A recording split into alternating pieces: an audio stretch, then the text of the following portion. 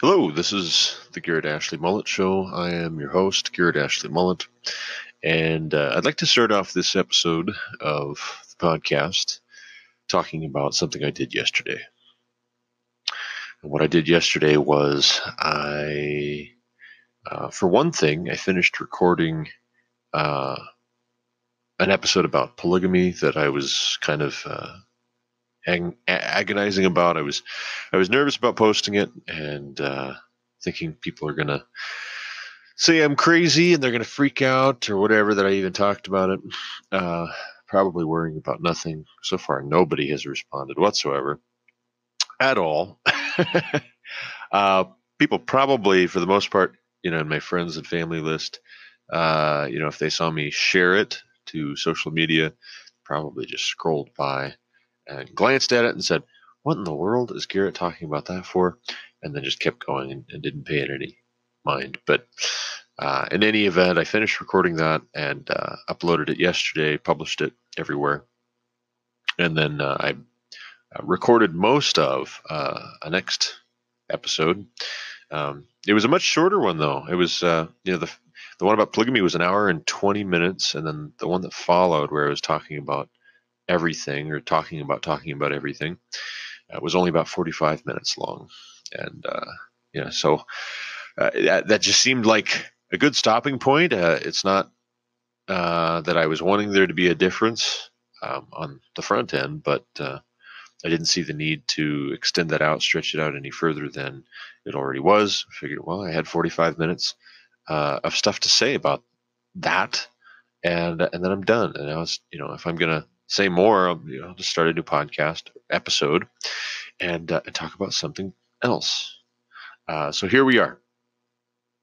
But in addition to doing those two things, recording most of one new episode, finishing off the very end of another, and publishing it yesterday, I also deleted 3 podcast episodes. The first 3 that I had recorded and uploaded after I started this Anchor podcast here.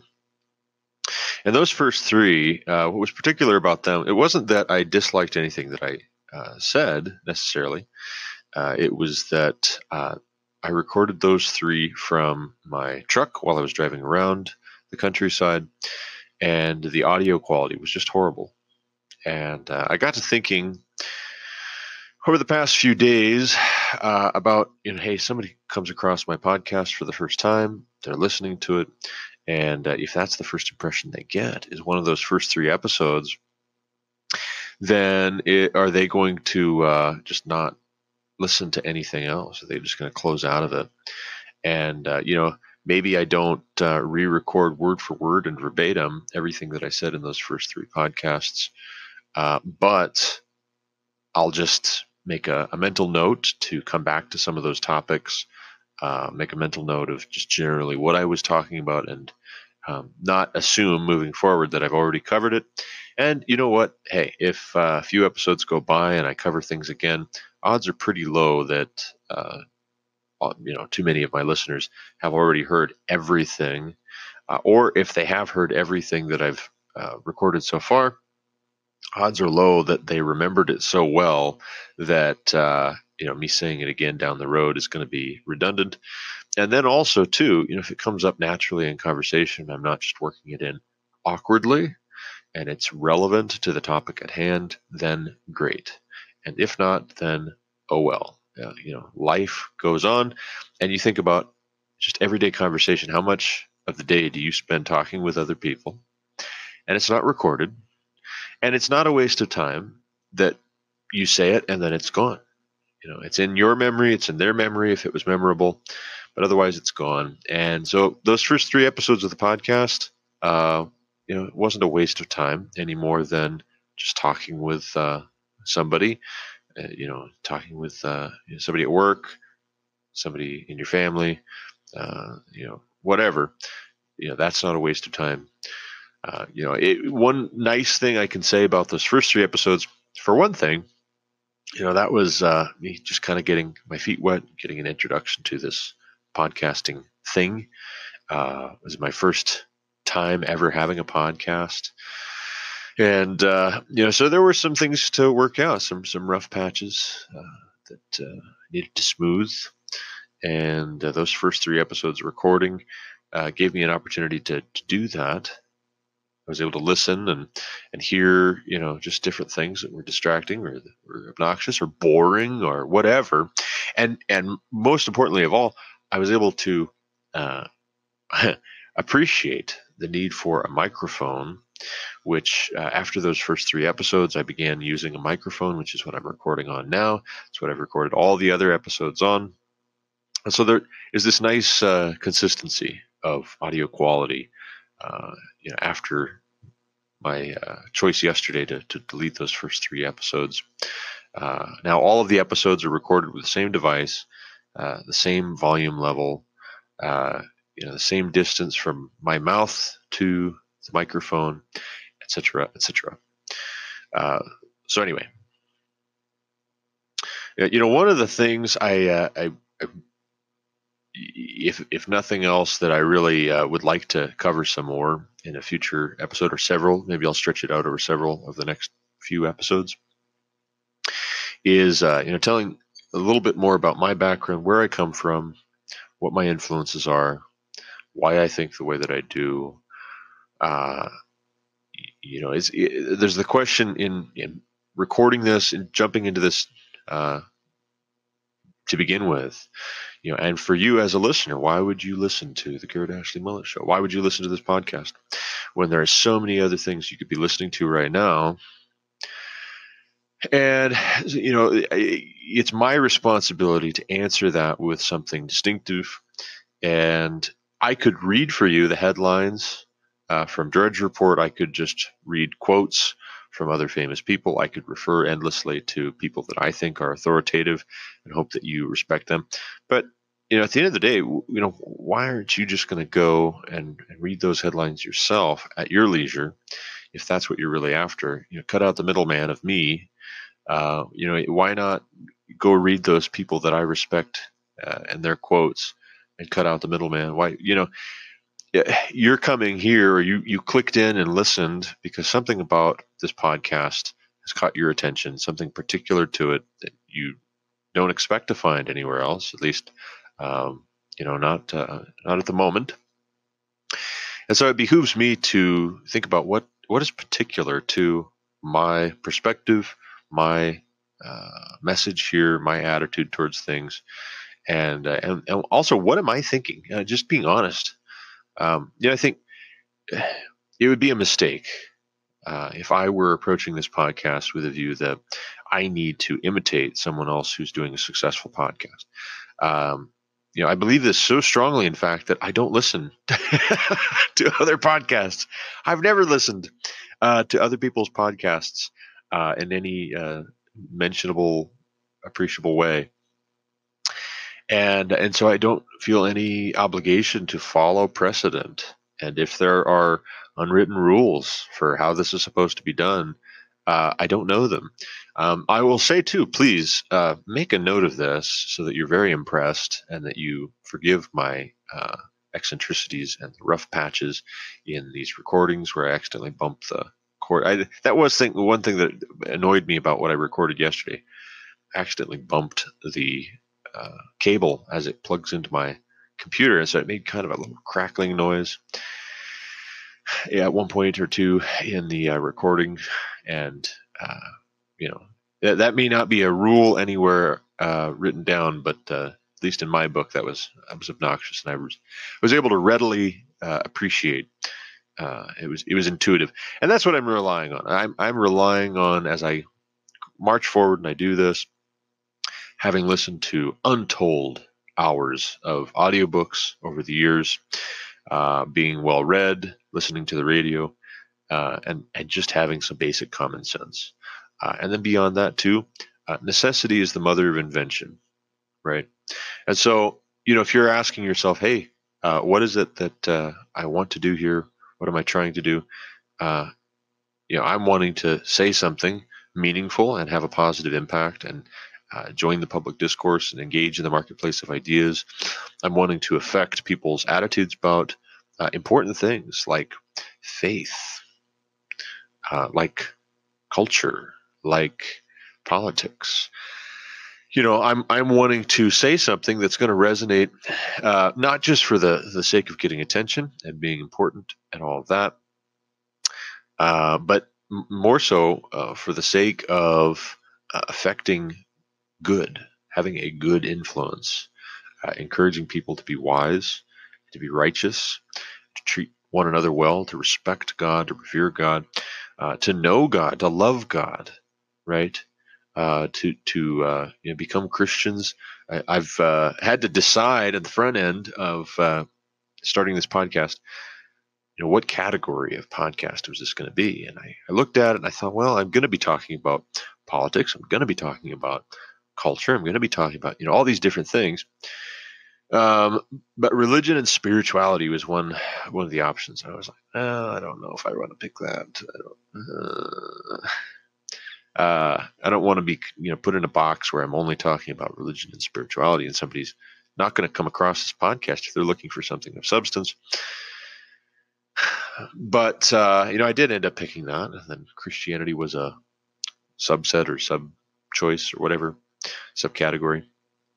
So I picked that, and ultimately, as a Christian, that is the bottom line, right? Is I'm trying to figure out how to obey the first and greatest command, which is, according to Jesus, to love the Lord your God with all your heart, with all your soul, with all your strength, with all your mind. Love your neighbor as yourself. And what that looks like, what that means, is not,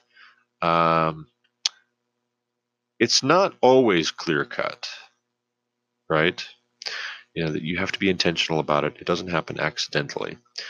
But on the other hand, too, if we freeze up and we become paralyzed by concern over how complicated that can be sometimes, what all's involved, then I don't think that really is obeying the command. I took a first aid CPR AED class for work here this week, and the instructor was talking about how over the years the standards, how many chest compressions they say you should do, versus in relation to rescue breaths. That ratio has changed many times over the years.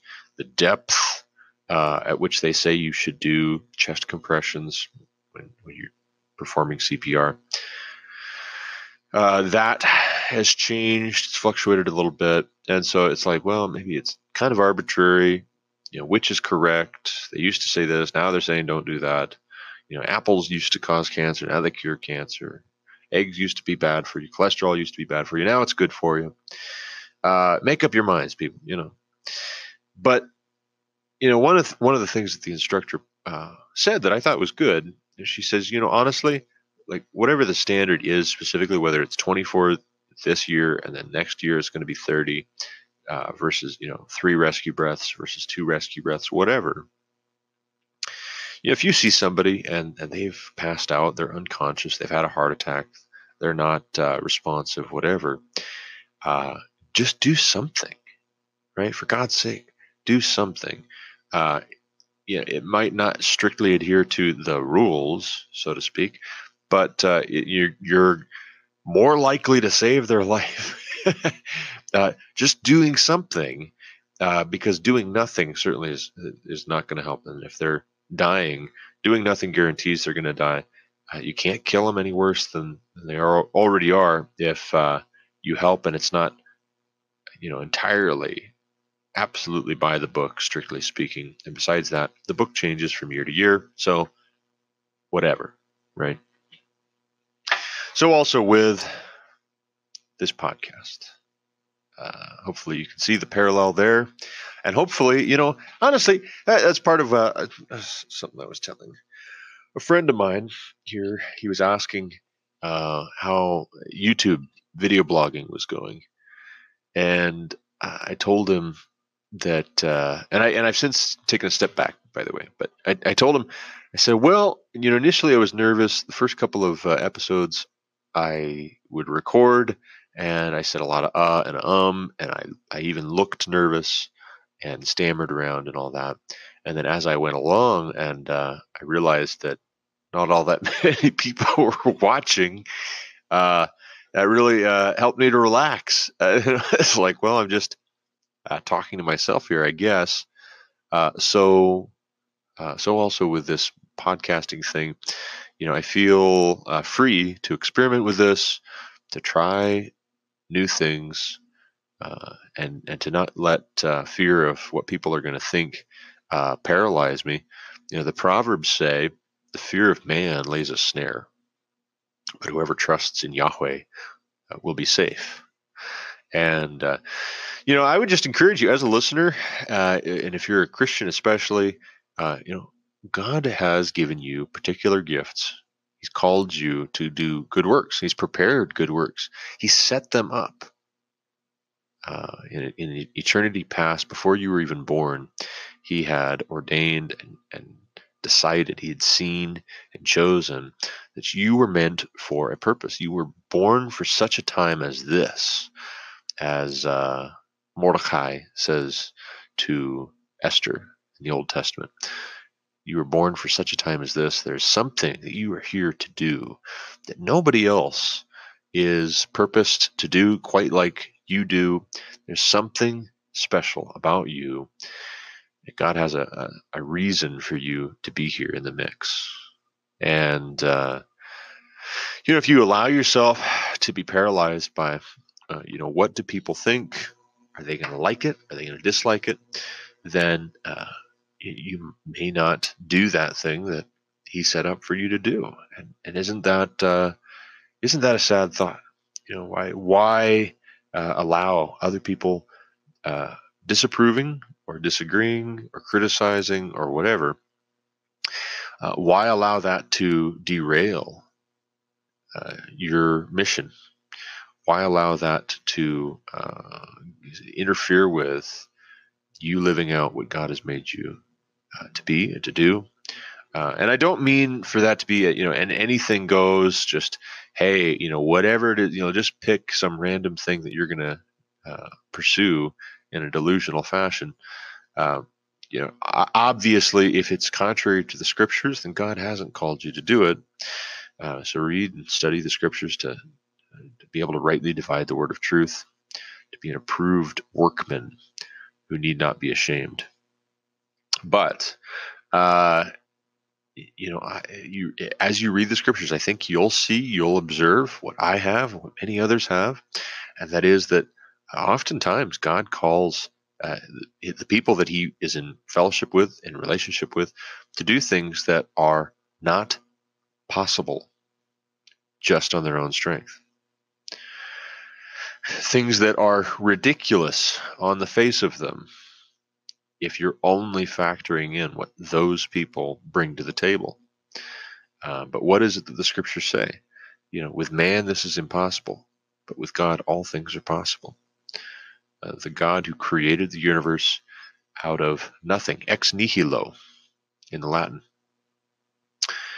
who spoke everything into being. Let there be light, and there was light, and so on and so forth.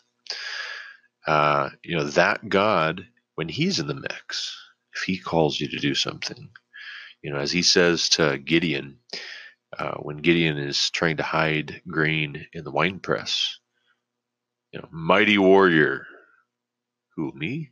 Are you talking to me? You must be talking to someone else, because I am clearly hiding grain so that it doesn't get stolen, as has been the case here recently in my country, where we get invaded and all our stuff gets stolen and pillaged. And mighty warrior, what? I think you've got the wrong house. And yet God makes it so. You read the story of Gideon in the Old Testament. God makes it so. He speaks Gideon into being a mighty warrior.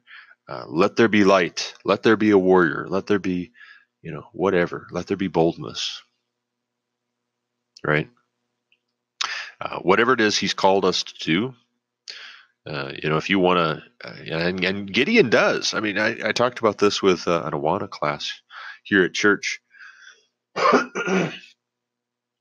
last year, where Gideon puts out fleeces because who could blame him? He doesn't want to go sticking his neck out if this was a mistake, if he misunderstood, if that wasn't really God, if he was just imagining things or whatever.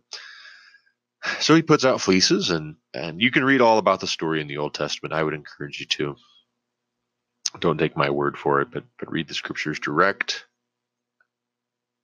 But God ends up using Gideon for the purposes that God has in mind, and he does that many times throughout the scriptures, where he works with people who, on the face of it, are not up for the challenge.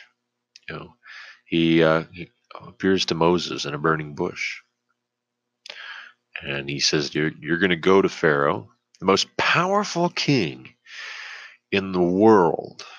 You're going to go to him, and you're going to tell him, 'Thus saith the Lord, let my people go.'" Then Moses is, kind of, "Come again?" Slow down. Can you repeat that? I am of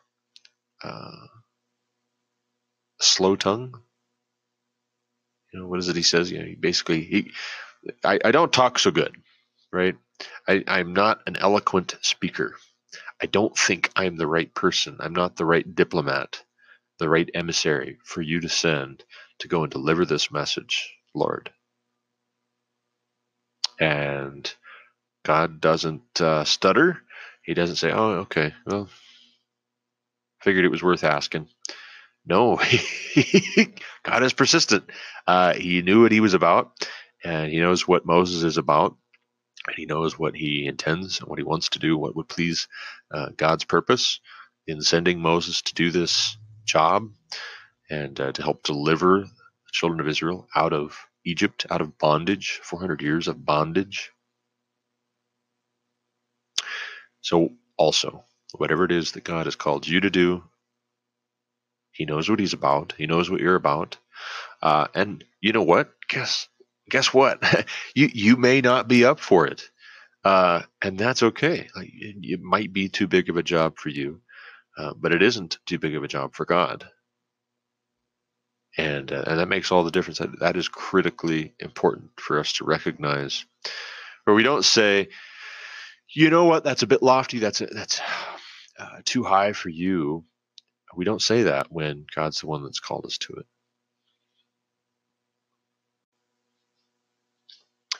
There was a book here a number of years ago. I think it's probably been the better part of a decade or more.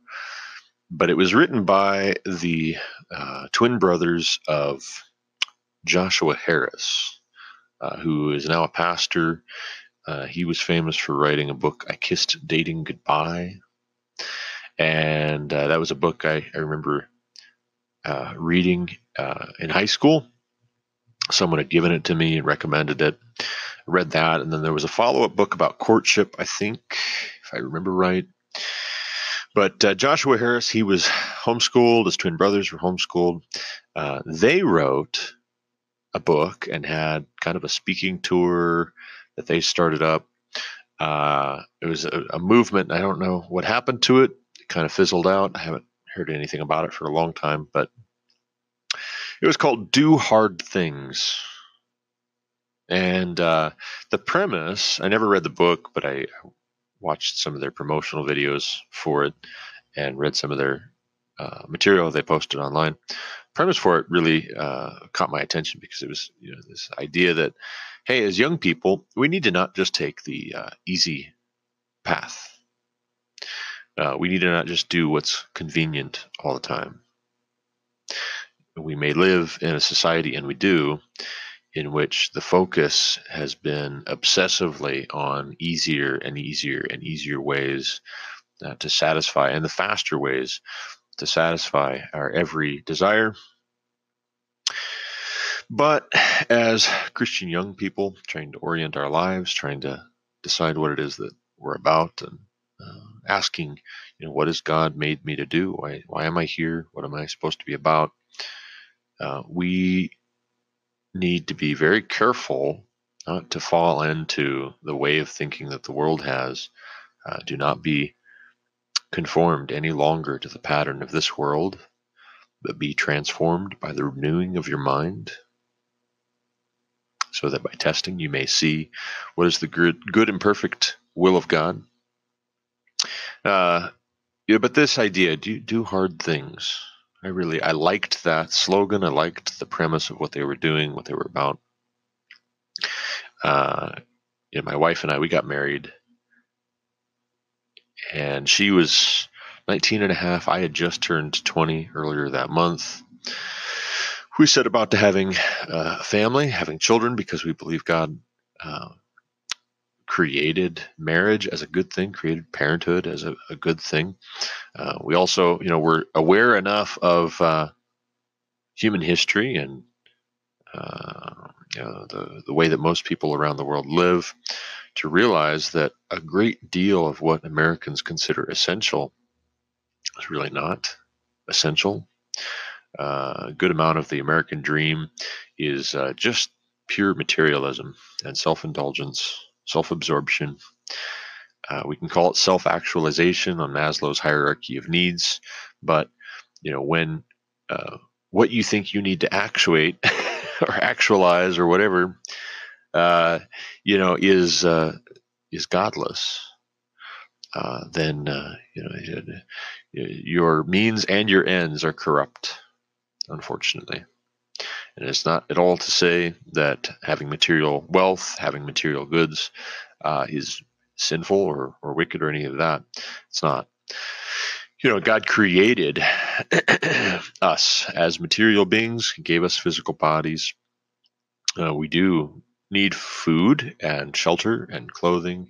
And Jesus says, God knows, your Father in heaven knows that you need those things. It's not a mystery to him. It's not a surprise. But, here we started out poor, and I think a lot of married people start out poor. And certainly, in terms of the world and in comparison with the rest of human history, we had a great deal at our fingertips, at our disposal, even being poor as we were. When we compared ourselves with other people that were doing much better or seemed much more comfortable, that got to be a source of unhappiness at times. But we got to having children. We had a family. The economy, the timing of the economy going into recession was not positive for us to be starting out a marriage, starting out having a family. We also felt convicted that we came across the website for Abort 73. I'll back up just a little bit. Abort73.com is a great resource. Don't go there if you are wanting to feel comfortable, but if you want to know what abortion actually is, if you have any illusions about that, or you're thinking it's not that big of a deal, you can be personally pro-life, but then okay with other people having abortions. We don't need to get into all that. That's an uncomfortable subject. It's taboo. Why don't we just leave it alone? Live and let die. Go to abort73.com and prepare to have your world turned upside down as you realize what's being done and what's been done for the past 45 years in America, in full view of the public, in full view of government. Anyway, we came across this back when, I think it was in the early days of our marriage, back when my wife was pregnant. And we got pregnant pretty much right away. I think my mother-in-law had handed my wife a bag with some various accessories that are frequently known to help delay having children. She handed that bag to my wife the day of our wedding or the day before our wedding. I can't remember which. And it was, basically kind of a, hey, don't get pregnant, sort of a hint, hint, nudge, nudge. And we did not, I don't know whatever happened to that bag of stuff. I think it might have gotten thrown away. I'm not sure. Needless to say, though, I think we got pregnant on our honeymoon, and 8 months later, we had a beautiful baby boy, Josiah David Mullet. He's now 11, almost. He turns 11 the end of next month. But the recession happened. The economy in southern Ohio, where we lived, took a nosedive. One of the biggest, if not the biggest, employer in the county or in the Tri-County area closed up shop and moved out and left a huge vacuum of thousands of jobs. And so here I am. I'm a young man, recently married, starting a family. We feel very convicted that there's something fundamentally broken in American thinking towards children and having children.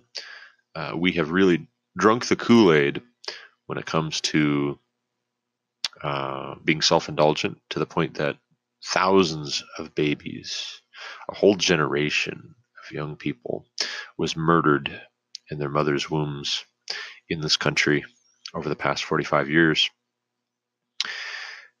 A significant part of our population. It is sobering how many millions upon millions upon millions of innocent lives have been taken.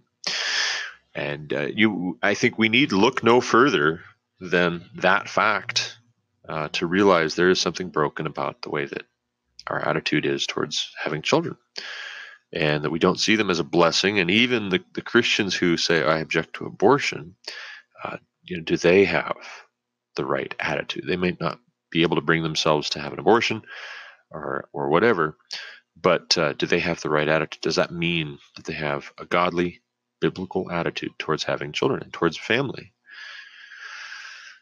And I don't think we should assume. I think it behooves us individually to pay heed to the passage of the scriptures that says, do not be conformed to the pattern of this world, but be transformed by the renewing of your mind. So if you read Psalm 127, unless the Lord builds a house, the workers labor in vain. Children are a heritage from Yahweh. Blessed is the man who fills his quiver with them. He will not be put to shame when he speaks with his enemies in the gate. We had children because we felt convicted. It wasn't because it was an easy thing to do. We didn't have any illusions that it was going to be easy to have children, but we felt convicted. Maybe, I don't think it was because we had Catholic friends, but I think as I talked with my Catholic friends and we debated various differences between Roman Catholicism and Protestant theology and faith and practice, that was one point on which, as I debated with them, and I disagreed strongly and very bluntly about many other things like celibate priests, like popes, etc. That was one point on which I said, actually, I think there's something there. I think you have a point. I'm inclined to agree that contraceptives reveal not only possibly an abortifacient risk. If you take birth control pills, do your research, women, husbands, do your research.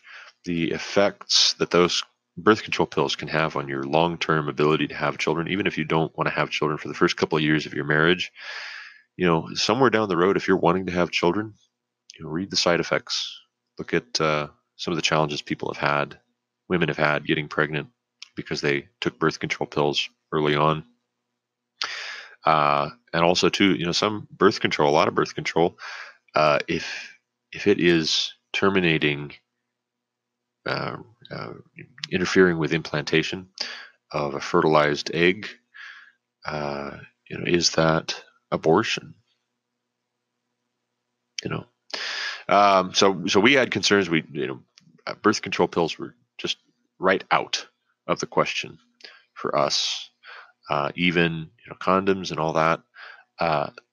There's something about that where it's like, that's just not the way God designed it. I don't think that's a godly attitude. I just don't think so. I don't think that's right. And so, as a consequence, we did the thing that married people are given the gift from God to do, the permission and the blessing. God's not squeamish about sex. He just wants it to be in the context of faithful, monogamous, heterosexual marriage. And so we did the thing that married people are supposed to do, and then that resulted in having children. And so we did. And it wasn't that was going to be easy. That's not why it wasn't, and it wasn't because we were stupid either. I mean, I hope that all of my reading and my commenting on things, my writing over these years, anybody that wants to test me to see if I'm an idiot, but let's chat, you and I. We'll see. Come, let us reason together. But it wasn't because we were stupid or ignorant about what happens when you have sex. We do know, yes, to all the people who have asked, we do know how that happens. It's not as funny as people maybe think. I don't laugh anymore. I just kind of groan inwardly when people ask, "You know how that happens?" Yes, I do. Do I look retarded? But it wasn't that we were confused about how babies are made, and it wasn't even that we thought, "Hey, this is going to be super easy, having a family and being poor." It just so happened too that the recession hit at a time when I was trying to get a career built up, and so then what do you know? There's not as many available jobs. There's not as much in the way of upward mobility. Once you do get an entry-level job, when there's high unemployment, and the economy stops growing, there stops being the ability to go from that entry-level job into the next, and to the next, and then the next. It gets harder to get into entry-level jobs because there's so many displaced workers and people that are unemployed looking for work. Employers are going to say, "Hey, there's 500 people that are going to apply for this job. Let's say you have to have a bachelor's degree in this. Let's say you have to have 3 to 5 years experience in this. Even though it's entry level, we don't want to have to train somebody. We can be choosy because we've got 500 potential applicants or whatever." But what does that do? It slams the door in the face of the young person who's just starting out. Yeah, maybe they're smart as a whip, but they don't have 3 to 5 years experience. There's no way they could have 3 to 5 years experience at anything straight out of high school. Sorry, that's just ridiculous. Unless they started in junior high, you just can't get there. And then you're going to say, well, you got to have a bachelor's degree in nuclear physics in order to get this menial job that doesn't even pay super great. Just because you can jack up those minimum requirements for people to apply. So that's what happened. And there, in Southern Ohio, there were all these jobs that just weren't open to somebody who was a young person, and then also too, I got jobs, I got working in different places, but then and one employer just told us flat out on Christmas Eve of all times that there were 1,000 people that would line up at the door if they fired us tomorrow, and they could have us replaced, like that. And so you have maybe some unscrupulous employers who, when the unemployment rate is high in your area and there's lots of people looking for work, they know they've got you over a barrel. They can treat you terribly, and there's not a thing that you can do about it. You can't object. You can't complain. You can't get frustrated. You can't any of that, or else you're going to be hard pressed to find something else at all. And if you look at them wrong, if they feel threatened, if you're doing a better job than they are, if you're asking questions they don't know the answers to, if you're, anything, you give them any excuse whatsoever, and because you're so easy to replace, you're so easy to fire, even when there's not a good reason to, right? So we didn't know that. My wife and I didn't know that on the front end before we got married, before we started having children. But one thing we did know was that we did feel called to have the attitude that we did towards marriage. And not just marriage in general in hypothetical terms, but specifically getting married to one another. Right? We felt called that God had brought us together and we were supposed to get married. We were meant for one another. We felt called after having prayed about it at length, and riddle me this, Christians, how is it that we'll talk about prayer and we'll pray for wisdom and ask God for guidance, and we'll encourage young people to let God lead and guide them. But then, if they go and do something that you don't like, well, then you're going to frown at that. You're going to, shame them. You're going to scold them. You're going to, now wait a second, not so fast. Are you assuming, perhaps incorrectly, that God would not have called them to do something that was difficult just because you're anxious about it, just because you don't want to have to worry that they might not succeed, or they might have some difficulty, they might suffer. Don't know if you're aware of this, but Jesus says, pick up your cross and follow after me. Suffering is not a sign that someone is a moron. It's not a sign that they don't know Jesus. Suffering, to the contrary, actually, is central to following Jesus. Is the willingness to suffer, if that's what it takes to follow what God has called you to do. Period. As parents, we can't get so obsessively protective that we go amputating the avenues that God is calling our children to explore, to pursue, whatever. If He's leading and guiding them, we can't go shutting those doors just because we can't bear the thought of our children suffering, making mistakes, getting hurt, possibly not being absolutely successful in absolutely everything that they do. You just can't do that, because what is it we're teaching them to be? If that's the way we go about things, we're teaching them to be godless and to, maybe let's sing praise and worship songs on a Sunday morning, but let's not live like these things are true. Let's not live in personal relationship with the Almighty, with our Creator. Let's not actually listen when we ask Him for guidance. James says, if any of you lacks wisdom, let him ask God, who gives generously to all without finding fault. But when he asks, he must believe and not doubt. The man who doubts should not expect to receive anything. So we ask God for wisdom. Dear Lord, please, what is it that you want me to do? And God says, well, I want you to do this. Well, that looks really hard. Let me try again. Dear God, please tell me what it is you want me to do.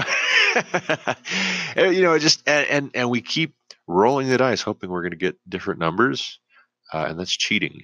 And God's not impressed with that. He's not, he's not confused. He doesn't.